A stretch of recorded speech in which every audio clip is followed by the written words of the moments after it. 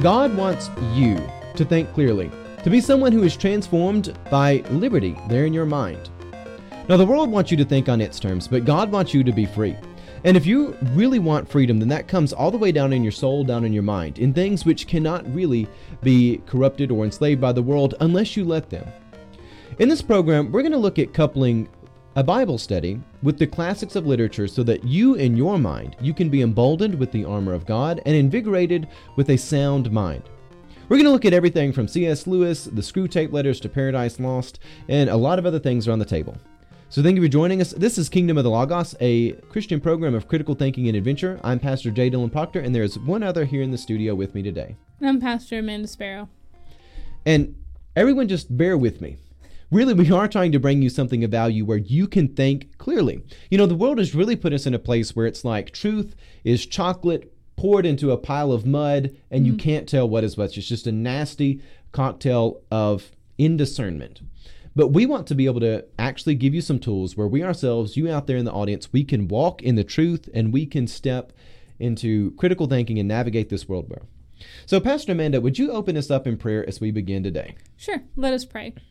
Heavenly Father, we thank you for this time and space that we may come and gather and talk about you and about your scripture and about how you have revealed yourself even through these various pieces of literature. May we be faithful to respond and faithful to continue to have eyes to see and ears to hear. We ask these things in the name of the Father, Son, and the Holy Spirit. Amen. Amen. Kind of opening up there, you mentioned there having eyes to see and ears to hear.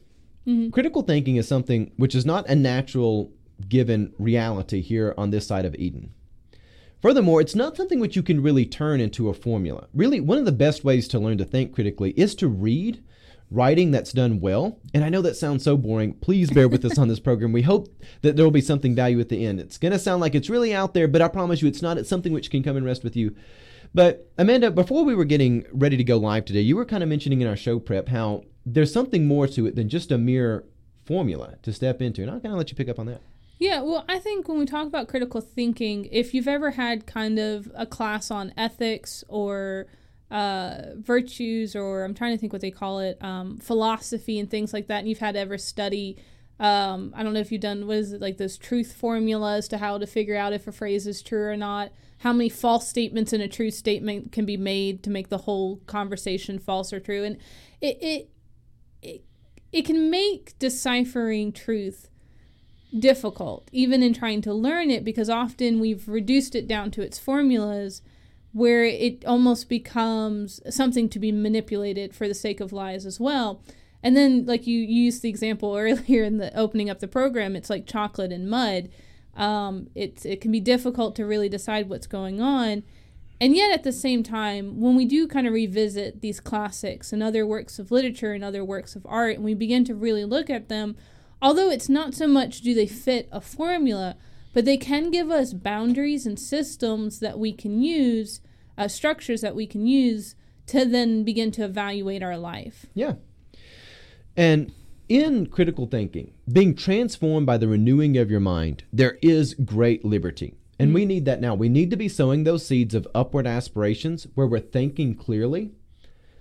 And so let's see what we can do to dive into that. All right. The first thing that I want us to look at is a quote from the Screwtape Letters. And in that, this demon in hell, and this is a work done by CS Lewis, a demon in hell teaching others how to tempt. He says, you want a man to not think of doctrines or ideas or anything. You don't want them to think about stuff in the world as being primarily true or false, but as academic or practical, outworn or contemporary, conventional or ruthless. In other words, he's saying you want people to be really concerned about premises, biases, angles, perspectives, but you don't want anyone to ever think that it's true. You want somebody to be conditioned to think that they can have incompatible ideas in their mind and be completely fine with that. So that's a bit of a problem, because that's how the world actually trains you to think. That's how you get removed from truth. That's how a society starts to fall apart, when we do start thinking about things on all the wrong terms. So to kind of begin our conversation today, building off that Screwtape Letter quote, I want us to talk about beauty, because one of the things that the world tells us you can't define is beauty. And I'll actually posit this. I don't think the world outside of God can. because you can't explain why it's good for one person to love another, why it's good to help the poor, why there's beauty in having, say, the Eiffel Tower as opposed to a bag of trash. But with God, you can. And I define beauty as an approximation to the truth. So how close you can get to God's goodness and God's truth, that is what beauty is. The closer you get to that, the more beautiful that is. So that could be, say, Christ-like love. Maybe it's charity. Maybe it's mercy. Maybe it's justice. Maybe it is the wrath of God which comes to set things right when things go a wicked way. Maybe it's something like the beauty there of the temple in Jerusalem. But that beauty, it is that approximation to truth. And you can find that in music. You can find it in a eloquent statue, a good story, a good movie, and even there in your own home. Amanda, I'll let you kind of step in and respond to that a little bit. Yeah, and I think the reason the world fails so spectacularly to define beauty, or now we see kind of like it just simply saying it cannot be defined, is because it has defined beauty so poorly in the past. And so if you have said beauty is basically skin deep, is these shallow things, then of course then not everyone's going to measure up to that beauty, and then you have to redefine it. And I think that's where we have, and we've seen this in various movements of art and literature and music, but even today, it's not that when we talk about aesthetics, or if people look pretty, obviously that's very conditional to your culture, to the common fads of the day. Yeah. But that's not what we're talking about when we say beauty. We're saying something a little bit deeper, something a little bit more eternal. Yeah. Now, but that does portray or reveal itself, I think, through the person. Yeah. And it has nothing to do with what kind of makeup or clothing they're wearing, or for art, it doesn't matter what style it's done in or the music. But it is, what is the primary expression, as we've talked before, what is the essence, the ethos of this, whatever it is, the person, the painting, the expression of art is. And I think that's why, again, like you said, the world fails spectacularly to do this, not in the sense because it's had too many definitions or because it doesn't even have a definition. It's because it never had a good one to start off. It has no foundation. And to your point, if you just put it on, say, a really shallow characteristic, well, first of all, shallow characteristics of people fade over time. Right. So that in and of itself, by definition, is something which is a diminishing return. It's not ever going to get better. But if you put it on something, say, a little bit deeper, say the beauty of your character being in Christ-like love, well, that is something which can continually get better and better. And as one walks in that holiness of God, you can get closer to that. Mm-hmm. Now, again, there might be times where there are lapses. There might be some stumblings along the way. But when you look at the true beauty of God, first of all, it doesn't naturally occur. God had to speak the heavens and the earth into existence. And that comes out of the void. God comes and he says, let there be light, there's light. It doesn't happen on its own. God has to put that goodness there, and then it also has to be maintained. God actually puts in the great labor to be maintaining that and pulling it towards there. And beauty, to get close to that goodness of God, the truth, you have to put in the work to do it. It doesn't happen by accident or on its own. And it is something which can have continual reapings, not just that it looked great for a moment and then 5 minutes from now, it's the ice sculpture that melted or something like that. So, any other thoughts on that real quick before I get into some commentary that someone had sent to us? Well, I think it's interesting when you said it doesn't happen naturally, or I guess, and then you said accidentally, and I think saying accidentally is probably the better way to phrase it, because God has created that order into that world and that beauty into the world. There is a natural element to it. Sure, yeah. So, and that may be nitpicking. I apologize. But no, it's good to clarify that, because what I am saying is it's not the accidental set of things. Yeah. And that's, and I don't think, although in some forms of art, even those who have tried to forsake God's beauty, they have even sometimes accidentally revealed God's beauty. There's nowhere we can go to escape God or God's grace. But even in that, it does take discipline to fully uncover and live into it. Yeah. Well, you kind of have to hold it in tension with God is who God is. So sometimes the prophet Jonah thinks he can run away to Tarshish, and you find out, no, you can't. Can't do it. He's actually a very successful prophet, even though he's miserable. He doesn't want to be. Yeah. No, totally miserable. All right, let me share some thoughts with Pastor Mike Proctor that he had sent to us. And he says, the world around us, is a world of evil showing its ugliness. And the people, they want to reject and rebel. But God's people, they should be people pointing to beauty. And that is absolutely true. Those are good words, Pastor Mike. He has some other notes. He says, beauty, it's often described as being an experience with the eyes, but true beauty goes beyond the five senses. And it does. It takes us to a place of inspiration, of aspiration, and ultimately transformation. Beauty is sometimes observed from a distance, even in places like the family.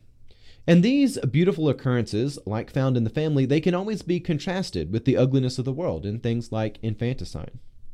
Beauty, it is something where it has this healthy competition, where rewards are real. There is this call to virtue, where there is this disciplining, and it causes people to aspire for great achievements. Beauty, it is experienced in the mind by inventing and creating. Beauty, it is experienced in sacrifice and love for others. Beauty is experienced in the blessings, in both receiving and giving. And beauty is something that is more than meets the eye. It is deep. It is found within us, and it resonates with the image of God when we live up to that image as we were created to be, reflecting God and His beauty. So there's some good words there from Pastor Mike. And on that, we're 11 minutes into this. Let's get further into our conversations. We got a lot of scripture and a lot of little quotes that we're going to weave together. And let's get to our first scripture. All right.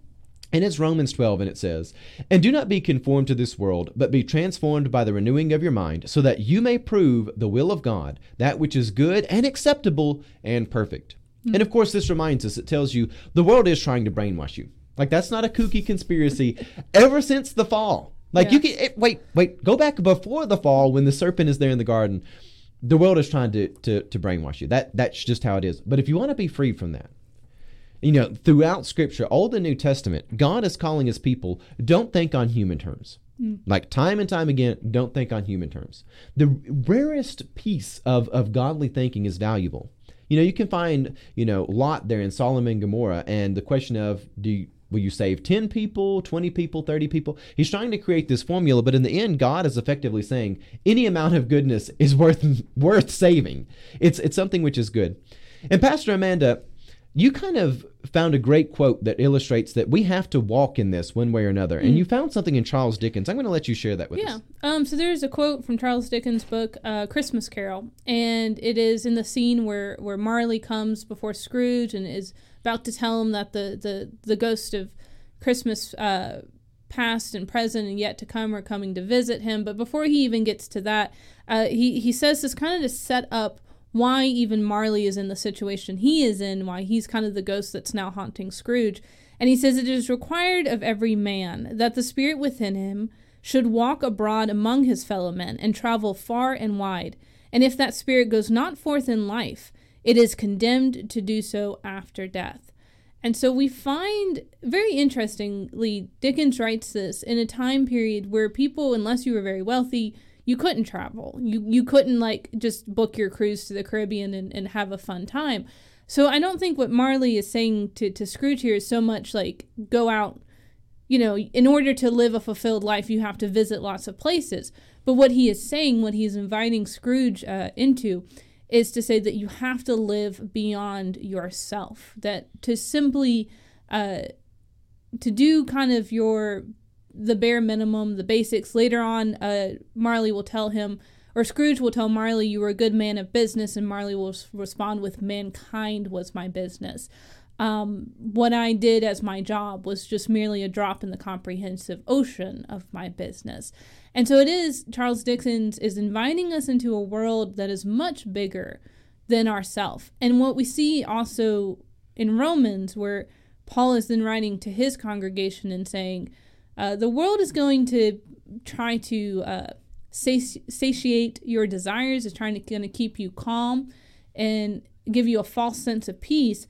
But what God is calling you towards will be something much bigger and will call you and force you to move beyond yourself. And I think what's interesting, what Charles Dickens picks up, is if you don't do that in this lifetime, at some point, God will reveal God's self to you, even if it is in eternity. The mysteries of the universe will be made known to us. But are we going to live into that now, or are we going to wait until the final judgment day, where it will be quite terrifying and scary? Yeah. And as Scripture tells us, nothing hidden will remain uncovered. And we look there, that call that says you actually have to really live, not just survive, but really live. Take that far and wide life and step into it. And you have to realize that there are things that are going to try to corrupt you along the way. It's not an easy thing. It is a walk through the valley of the shadow of death. And to really understand that, we have to realize that the valley of the shadow of death is also the valley of the shadow of deception. You can look there in Proverbs. The Proverbs have been trying to warn us. There are people, there are things out there that they are robbed of sleep. Proverbs 4:16, they are robbed of sleep until they do evil. They cannot sleep until they make someone fall. And, Scripture's been warning us there's stuff out there. And the next text I want us to look at, even though I just quoted one scripture to you, let's go now to 2 Peter chapter 2. And this is verses 1 through 3. So 2 Peter 2, 1 through 3, it reads, "False prophets also appeared among the people, and just as there will be false teachers among you, who secretly introduce destructive heresies, even denying the master who brought them, bringing swift destruction upon themselves. Many will follow their indecent behavior. Because of them, the way of truth will be maligned. And in their greed, they will exploit you with false words. Their judgment from long ago is not idle, and their destruction is not asleep."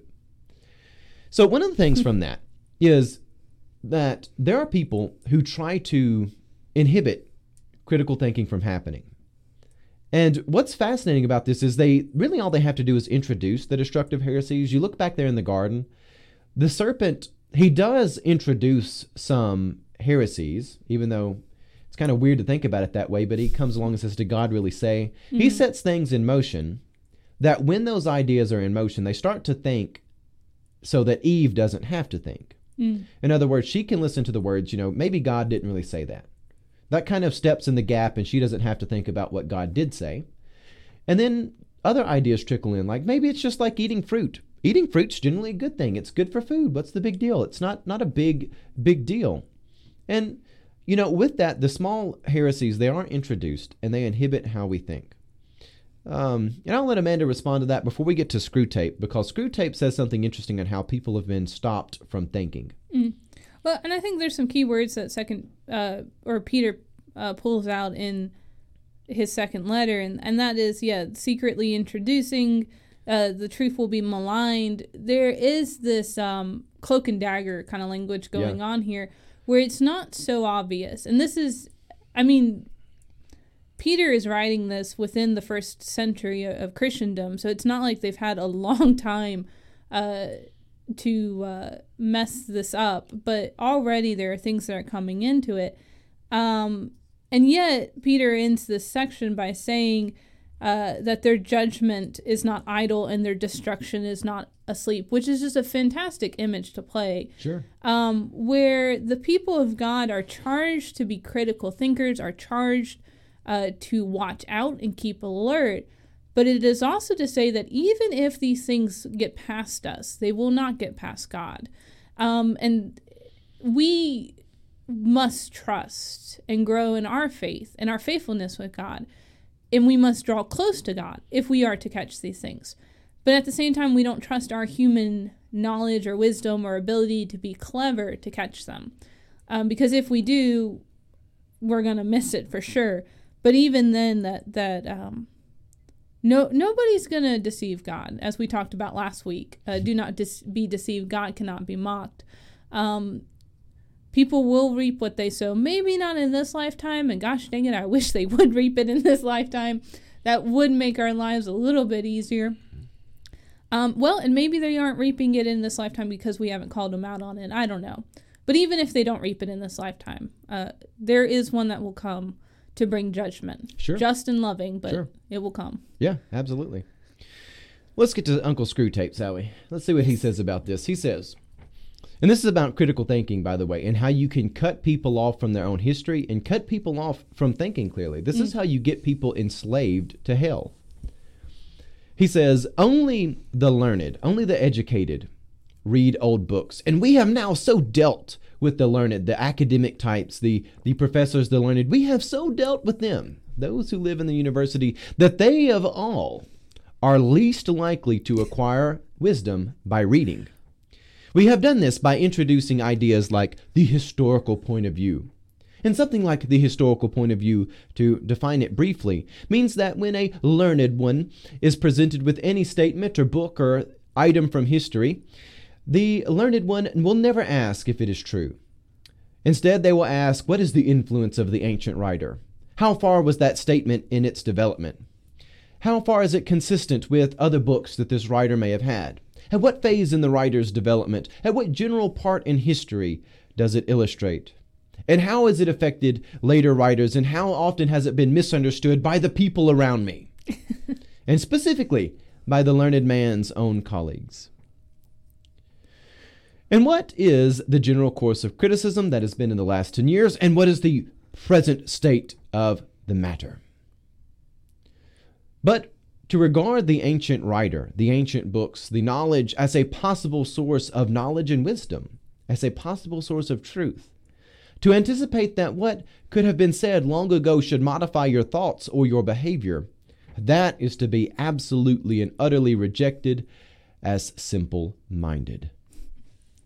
And since we cannot deceive the whole world and the whole human race at one time, it is important that we cut every generation off from all others.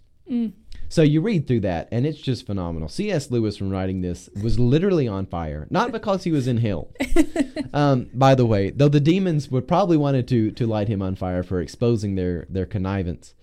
What this is saying is, people have been, the one people that spends time surrounded by the old wisdom is actually the least likely to absorb any of it.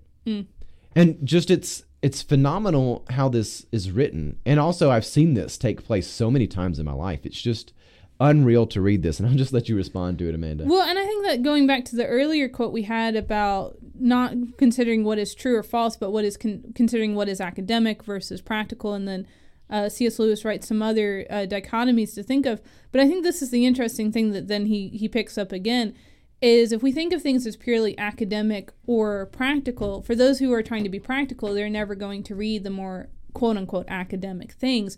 And for those who are going to read the more quote-unquote academic things, they are only going to think of it in it so far as its academicness, not in its application. And so by creating this false dichotomy, which that is what it is, because the academic is not against the practical if it is to be truly academic, and the practical can never be over and against the academic. They have to coincide. They are, they have to be just two different sides of the same coin. Otherwise, they're utterly useless. Yep. But anyways, by creating this false dichotomy, nobody learns. And I think it is interesting, again, like to ask for application is therefore simple-minded. And for those who are trying to be like the realist, to look into these ancient works is to be a waste of time and not to do the real work. It keeps us from having dialogue, from having a true conversation. And then as Screwtape then concludes that section with, then every generation is caught up from the others. Well, then you don't even have a division between, Gen X and Gen Y. Now you've got a division even amongst all the Gen X, because we don't want to talk to each other because you're from that camp, I'm from this camp, you think this way, I think that way.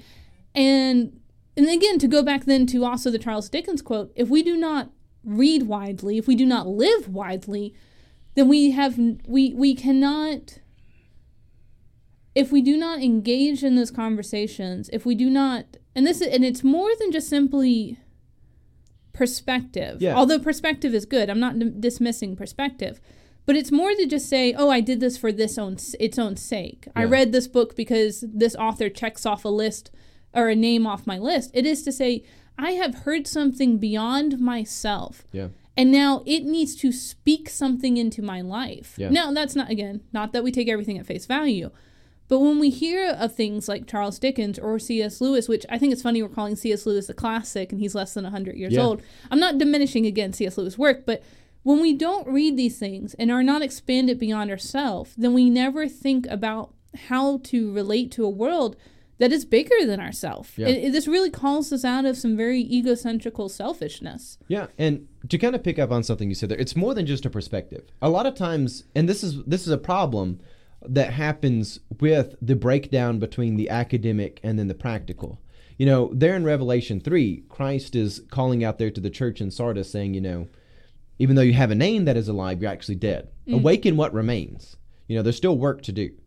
to kind of paraphrase those verses. We read something like Screwtape and think that is what leads to the calamity. The calamity is already there to an extent if your university and your practical people are not working with one another. If they're not living with one another, you're already at the bottom of the slippery slope. Mm.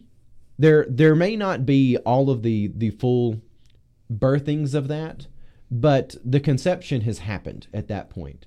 The pathology is set in motion. And to kind of weave some of this other stuff together, kind of building off something you said there, going back to Charles Dickens, this idea to actually explore that larger truth in yourself, that is the call of Christ, to step into the way, the truth, and the life. It is something larger than you, that Christ died and he rose again. And you don't just love people because you want that alternative perspective. People are made in the image of God. Every son of Adam, every daughter of Eve, made in the image of God. You're not going to find a better reason to love somebody than that. You're not going to find something more valuable than that. And also there's goodness that is there, that is irreplaceable, that you can't really explain outside of God. The beauty of God that we've already started talking about today, you cannot explain that outside of God. Mm. And I want us to now change gears a little bit. We're going to go towards John Milton's Paradise Lost, and I want us to talk a little bit about rebellion. Because to understand beauty, you really have to understand rebellion. I mean, that's not necessarily the case. If we lived in Eden, you wouldn't have to do that. But we're fallen creatures kind of cut off from God in an irrational insanity. So seeing the depravity, the rebellion, that kind of helps us out a little bit. And do you have anything you want to add before we get to the rebellion? Mm-hmm. Okay. Rebellion real quick. There's a few quotes that I want us to look at from Paradise Lost. And I highly encourage anybody out there, work through some of these old books, this old stuff. Paradise Lost is really good. It's really painful to read. It's like reading the book of Job. And Amanda's over there kind of laughing at it a little bit. It is so hard to read. Get the 1674 version of it and then listen to it. There's a version of it that you can listen to for free on YouTube that has the actor who played Palpatine, Ian McDiarmid. I'm not sure how to pronounce his last name. Yeah, I don't know either. But the guy who plays Emperor Palpatine in Star Wars, he does the voice of Satan. That is the version you want to listen to. Even though he's not the main reader, it flows really well. Having different readers do different characters always makes something easy to listen to. Mm. But what we find in Paradise Lost, and this has shaped Western civilization a lot, and it's fine. Paradise Lost is a commentary on Scripture. It's not something which just happens by accident. A lot of people will say, oh, well, that comes from Paradise Lost, not from Scripture. Well, Paradise Lost is built on top of Scripture, so it's okay to kind of go through that door. But Satan, he makes the statement, he says, it's better to rule in hell than to serve in heaven. And he's got his other demons and fallen angels around him. Mammon is one of them. And Mammon is giving advice to Satan on what they should do, ruling in hell rather than serving in heaven. And they all know that hell is miserable. Hell is awful. It's on fire. There is no light of God down there. It's painful. It's just eternal torment upon eternal torment. And they know this. They know it's awful. But they prefer that to the beauties of heaven. And Mammon, he makes a great statement back to Satan. He says, this desert soil, this wretched place which we're in, it doesn't want hidden luster, gems, or gold. It doesn't want skill or art or anything from which we might raise magnificence or what heaven might show us. No, what we want is that our torments, the suffering down here in hell, that in time they might become our elements, that these piercing fires around us, as soft as they now might be severe, our temper changed into their temper, which needs remove the senses of pain. And what he is saying there, I know it's poetic, and I paraphrased it a little bit because it's awful to read, but it's really important that you read it, is he's saying this place is horrible. It's awful, but we don't want to make it beautiful. No. What we want to do is we want to become one with the fires. We want to make the fires our own. We want to make the suffering down here that which pleases us. We want to reject God and rebel against his goodness to the point that we tempt all the world into believing that the pain down here is what is good. The goal is the pain. The goal is the grievance. The goal is to wail, to weep, the gnashing of teeth. The goal is the indignity. To desire that. And then after Mammon says this, the narrator, he kind of wraps all this up. He says, the demons, they dreaded something worse than hell. They feared the thunder and the sword of Michael, which wrought steel in them. And no less desire to found this neither empire, which might rise by policy, but instead, what they looked for was over the long processes of time, an emulation opposite of heaven. In other words, what the demons want is they wanted to create something which mimicked heaven in opposite of heaven. And I'll just let Amanda step in there. Well, yeah, again, it is a difficult text to read and to gather thoughts on.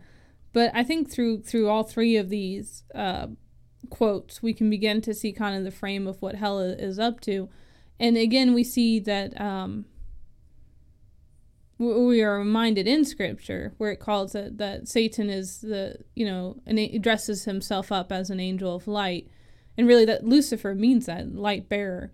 But we have this concept that's coming to us, or this illustration, that heaven wishes, or hell wishes us to believe that it is heaven, so that we're tempted to it. And what's truly amazing also in this is that it's not even going to always tempt us with the luster, the gems, the gold, the skill, or the art, things that are magnificent. It is going to tempt us sometimes with things that we know are painful, that do not produce good things in our lives, even temporarily, although there are temptations that seem momentarily acceptable, that sometimes the things that are going to get us, we know are bad for us, but we have been so convinced that they will produce some kind of good. And I think this is where an emulation to opposite, because you would think, how can you be both mimicking and yet opposite to something? But because it is a mockery of it. Yeah, it is a mockery of it. It serves as both the imitation, but also the drastic opposite of it. And I also think, like I think we've all probably heard the phrase, better to rule in hell than to serve in heaven. And that becomes often, in the context I have heard that phrase being repeated in more modern works of literature and movies and television, has been almost this call to free will. Like, it's better to choose to rule in hell than to serve in heaven. And you're like, well, wait. To actually live into the call that we have been created in, the image we've been created in, which is free will and creativity and imagination and beauty, to use that free will not to cause us to be... Because even a ruler in hell is still a servant of something. Yeah. A slave to evil, a slave to destruction and pain. Yeah. And so to use our free will is not to rightly use our free will is not to choose to be a ruler in a false kingdom, but it is actually defined by serving others, that we've become co-heirs with Christ. It's interesting how this is twisted, and I don't know. It is twisted. Yeah. There's a brokenness that happens here. And I don't mean that in the way that we conventionally use the word brokenness. There's a fracture in the logic, because they're still slaves in hell. Mm-hmm. They're slaves to the misery. And they're of course slaves to Satan. He's their ruler down there, the father below. But the kind of the flip side of that, when one actually makes good on the call that God has on you, there in Genesis 1, he makes men and women in his image that they would be the rulers of this terrestrial domain. So even in being servants, they are rulers. And then those who want to be rulers end up being servants anyway. So it's one of these things where it's kind of the Prince Caspian paradox, where because you did not want to rule, you are fit to rule. Those who made good on their calling to be a servant actually end up ruling, and those who wanted to reject that and choose the path of ruling, they end up servants anyway. Yeah, well, I mean, I think although history has not always been just, I think we see any time a ruler tries to rule with an iron fist, they usually end up on the wrong side of a guillotine, or of a revolution. So it is interesting that those people who wish to try to gain everything for themselves, who wish to hoard resources and blessing, will find that they are the emptiest people ever. And again, sometimes they don't get that judgment in this lifetime, although we wish they would. When eternity continues to roll on, they will receive their reward in full. Yep. And here's the thing, like, this is why Satan, demons, evil wants to bring you down to its level, it's because it is miserable. Yeah. It is not because it's happy and wants others to join in its joy or in its success. It's because if it can't have anything good, why should everyone else have it? Yeah. There is nothing freeing about what evil is trying to do, and although it may dress itself up, it is a whitewashed tomb full of dead man's bones. And kind of going back to, you were mentioning the temptation. Sometimes hell doesn't have to give you a great temptation. Like, it really is phenomenal how many times in Scripture people are sold over by, like, pathetic stuff. The first thing that popped in my mind when you mentioned that is Genesis 25 with Jacob and Esau. And the Scripture reads in Genesis 25, it says, when Jacob had cooked stew one day, Esau came in from the field and was exhausted. And he said, this is Esau to Jacob, he said, please let me have a mouthful of that red stuff there, for I am exhausted. And therefore he was called Edom by name. And Jacob said, first, sell me your birthright. And Esau said, look, I'm about to die. What is the use of a birthright to me? And Jacob said, first swear to me. And he swore an oath and sold his birthright to Jacob. And then Jacob gave Esau bread and lentil stew, and he ate and drank and got up and went on his way. And so it was in this way that Esau despised his birthright. And in that scripture, he throws away, no. Scripture says he despised his birthright for nothing. And even when you look there in Matthew 16, verses 15 and 16, it's an interaction between Judas and the priest, the chief priest, and all the authorities that want to, or officials that want to conspire against Jesus. Judas says to them, he says, what are you willing to give me to betray him? And they set out for him 30 pieces of silver. And historical perspective, people want to do the math. Well, how much is 30 pieces of silver? This is a lot of money. It's not a lot of money. Any amount of money. Imagine somebody comes to you and says, how'd you like to backstab your master? Like, how much money do you think you could pay a dog to backstab their owner? Like, I don't think you're giving 30 pieces of silver, no matter how much or how little that is to a dog, to convince them to want that. Like, this is just stupid to throw away Jesus for 30 pieces of silver. I don't care whether it's the equivalent of $30 billion or 30 cents. That's something which is just stupid to do. It's a really stupid thing to do, to exchange Jesus for money. But yet people do this all the time. Like, the devil doesn't actually have to give you something which is a nice temptation. We think about the temptations that are like gross and sexual in nature, like to have prostitutes galore, whatever.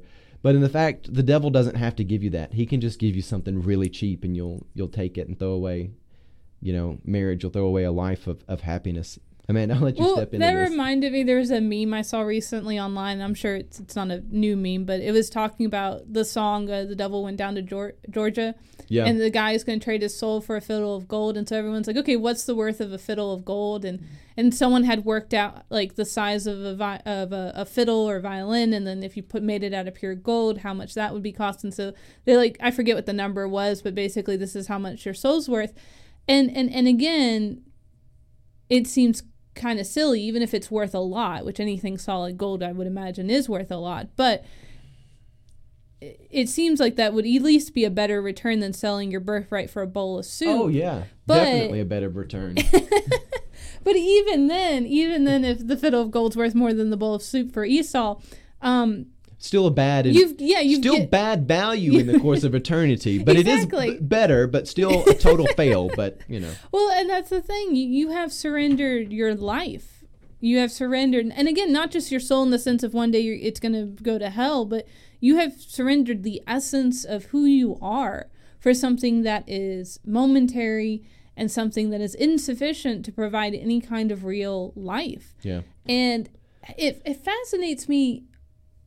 It's interesting to me.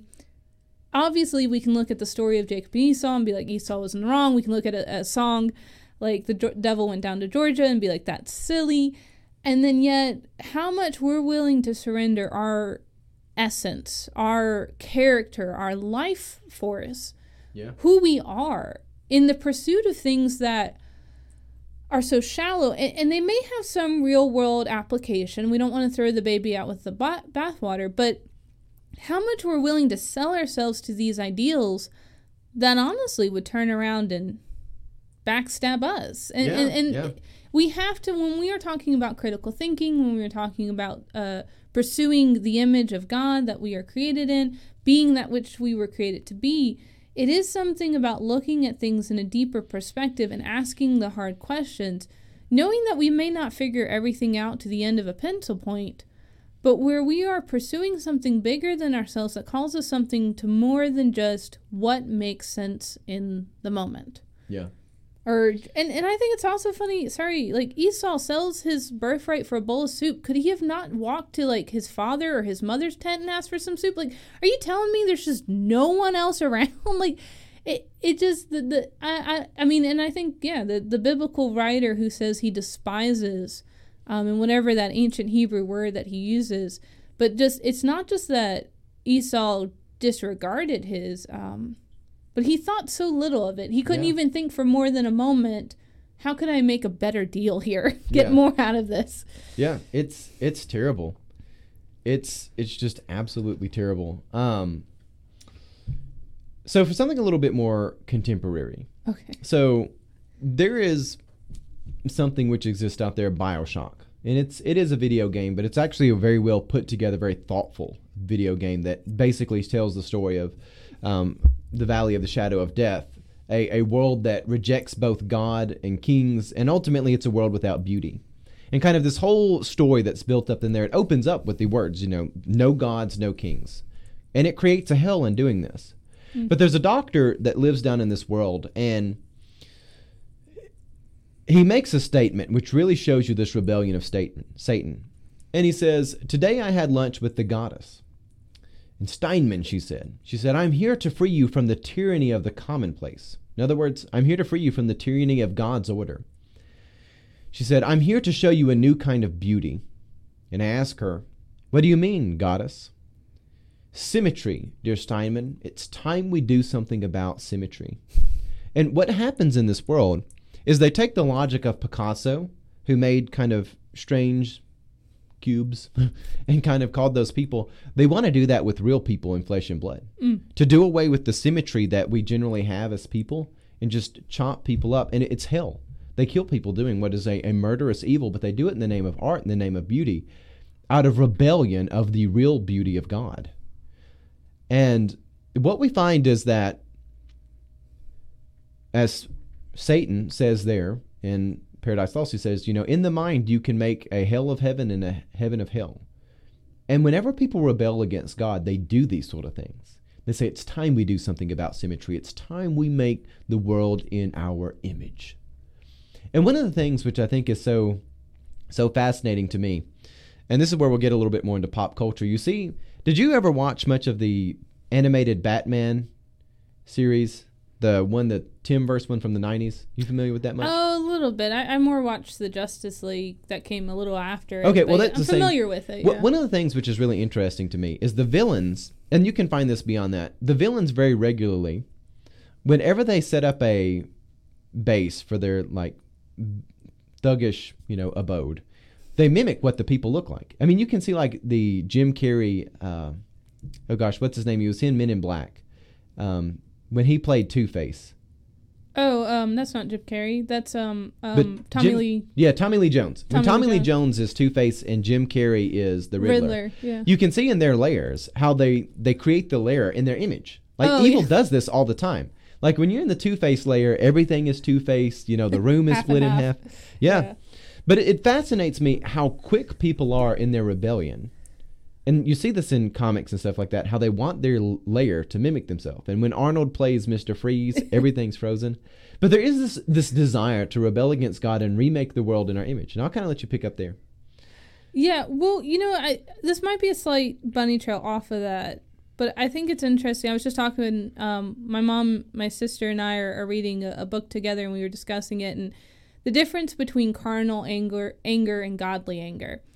And there is a difference, and although we might say anger is anger, but this idea of when we want to reorder the world, to what end are we reordering it? Yeah.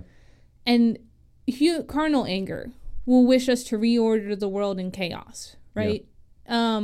It is the ones that say, regardless of if you think Picasso makes pretty pictures or not, but to take that idea and to say, then let's just throw symmetry out the door, not so much just in our art, but that we mutilate people. Yeah. To use the BioShock reference, that is very much carnal anger. Yeah. But then where godly anger comes in, it says where the world is unjust, where it has put value in symmetry over unsymmetrical things, face value, quite literally, face value into these things. God sees something deeper. Yeah. And so whether or not your face is symmetrical becomes secondary to the fact of, is your life in order? Is your life symmetrical to Christ? Right. And so that is where, and although we may look at things in either recent events or in history and past history and say, well, this place, this group of people did a revolution, this group of people did a revolution, these people rebelled, those people rebelled, and we try to equate all this. Yeah. What we got to be asking ourselves is to what end, and again, not just that the means the ends justify the means, not to oversimplify that either, but to say, where are we going with this? Yeah. Where, in whose image, to use the Batman reference, are we reordering our lives? Yeah, and there's a couple of things that come to my mind. You know, in Ephesians 4, it says, be angry, but do not sin. And it shows you that there is a difference from that. God is slow to anger, but it doesn't say he doesn't get anger. And we know that God is not enticed by sins. You can look in the letter of James and find that. And James even tells you the wrath of man does nothing to satisfy the righteousness of God. So there is a difference between that honest Christian anger that actually says we're here to repulse evil, to cast out the demons. And it moves us to action. We can act out of anger if it is godly anger. Yeah, there's actually a place for that. Scripture's pretty clear about this, actually. It's not easy for us to find that spot, but it's also not easy for us to find the right spots of mercy and charity either, because a lot of times that turns into enabling and other stuff. The straight and narrow pathway is straight and narrow on all avenues.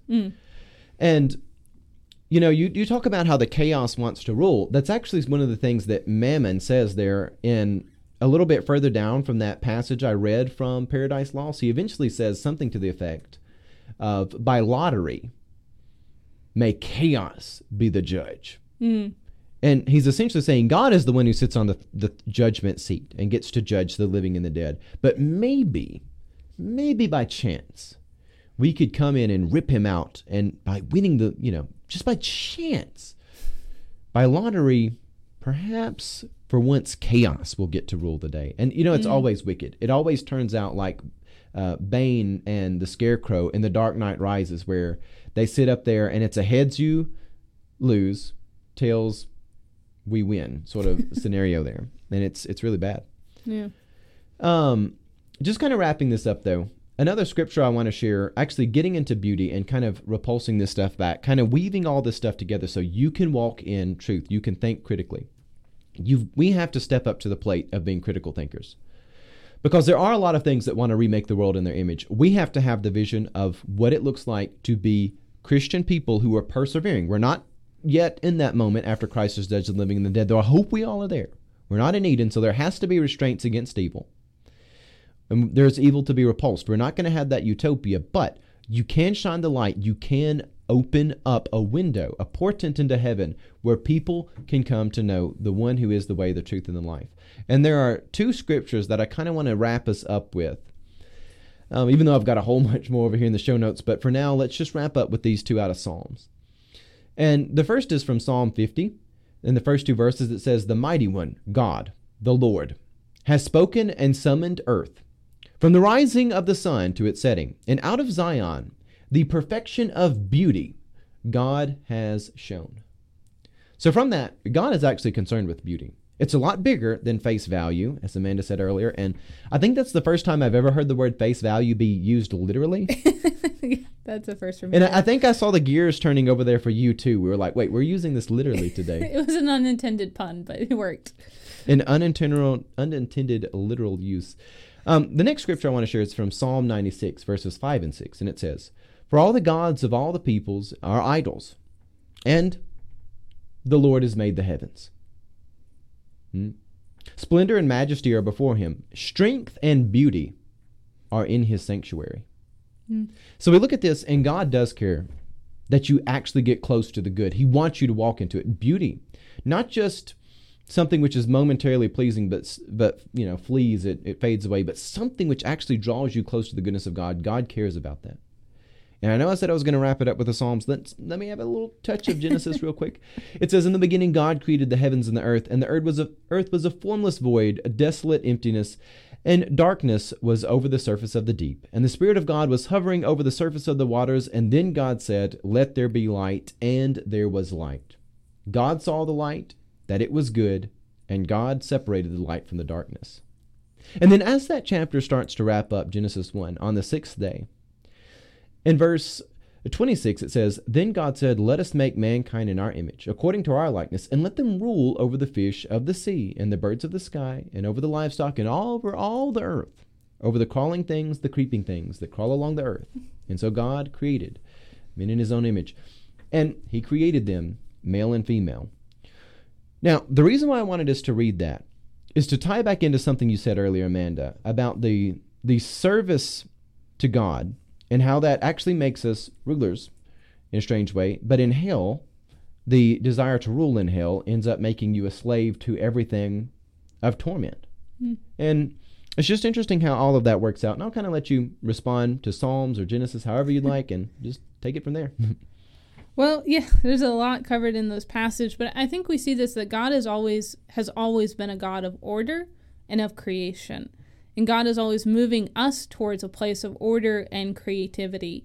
And although we cannot create like God creates, we are created in that image that calls us to bring about life. And we even see that in the next verse where he tells them to be fruitful and multiply and fill the earth and subdue it.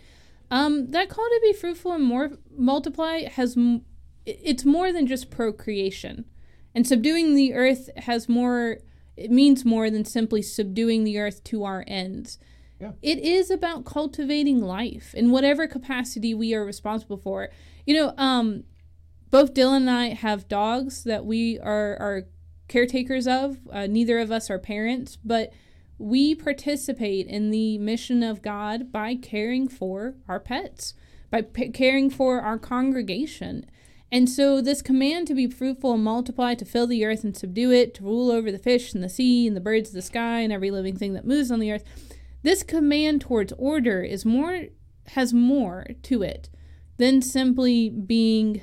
Well, it's like many things that we find in Scripture where the great virtues of God, they are not limited to just the letter of the law. Right. Though, of course, they do have some connection to that. And that's what, we would never discount the awesome responsibility of parent. We are grateful for our many good parents that have influenced us throughout our lives. But to see this, and also to start with, this is the command God first gives his creative order. This is before the don't eat of the tree. This is before all that. This is simply, I have created you with purpose. And the God who said, "Let there be light," is still the God today that speaks light into our darkness. Yep. And it is still the same God who speaks to us that says, "I have created you for a purpose." And that purpose is not to turn around and go towards disorder, but to find, to create and to cultivate order in the world around you. And, very basic and very clearly built into these passages of Genesis is that you, as a man and woman created in his image, and again, it's pretty clear about that. He created them male and female, both men and women. You are not called just to exist so something else can think for you, that something else can brainwash you, and you can just be subjugated to the wiles of evil on this earth. These creatures, this particular creature, this unique species, it is meant to have a distinctive place where it is doing something with its free will. It is taking a place of royalty amongst the earth. It's not just something to be cast aside and ruled by others, to be beat into submission by the jaws of hell, but it is meant to be something which has that aspiration, where it's doing something noble. And there is a level of achievement and excellence which is found just in the nature in which this unique creature is made. And at the end of this, there in verse 31, God looks upon this creature and he says, "It is very good." And very good. Yes, very good. And it's just interesting to see that. So as we wrap up this program today, which we're right at time, I want us to think about how, going back, reading through a lot of the stuff that we've talked about today, and I know it can get really, really nerdy really quick. Normally I say send us your pitchforks to 6186 Eaton's Creek Road. If you need to come over here and, give somebody a wedgie, I will be over here at 6186 Eaton's Creek Road. You can come over here and try. We'll see how well that works out. But do spend some time looking at this and think freely. One of the things that Screwtape talks about there is the desire to have people to think only in those terms of what is perspectives, biases. That is how I had been trained to think for so many years, both in, higher education and just the culture around us.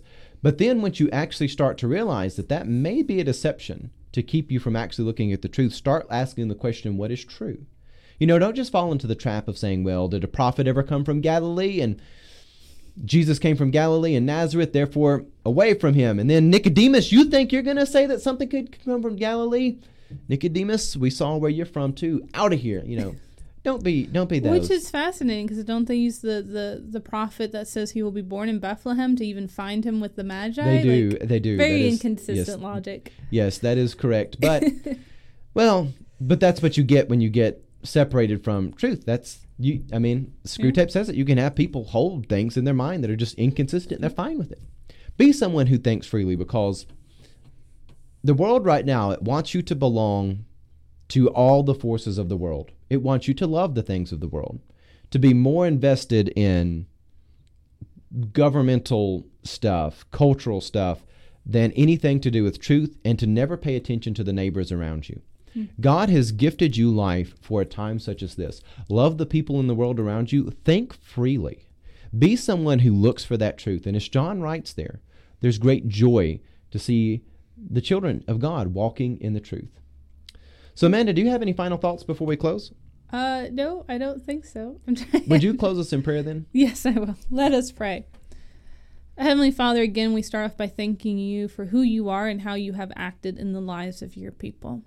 We thank you for the blessings that you have given us, how you have created us and empowered us. And so now, as we have had this conversation, may you continue to speak to your people, that we may be a means of grace to the world around us, and may we continually seek to be close to you, so that we will know what is true, what is perfect, and what is pleasing. Give your people peace, we pray. We ask this in the name of the Father, the Son, and the Holy Spirit. Amen. And on that note, thank you for joining us. God love you, and have a blessed day.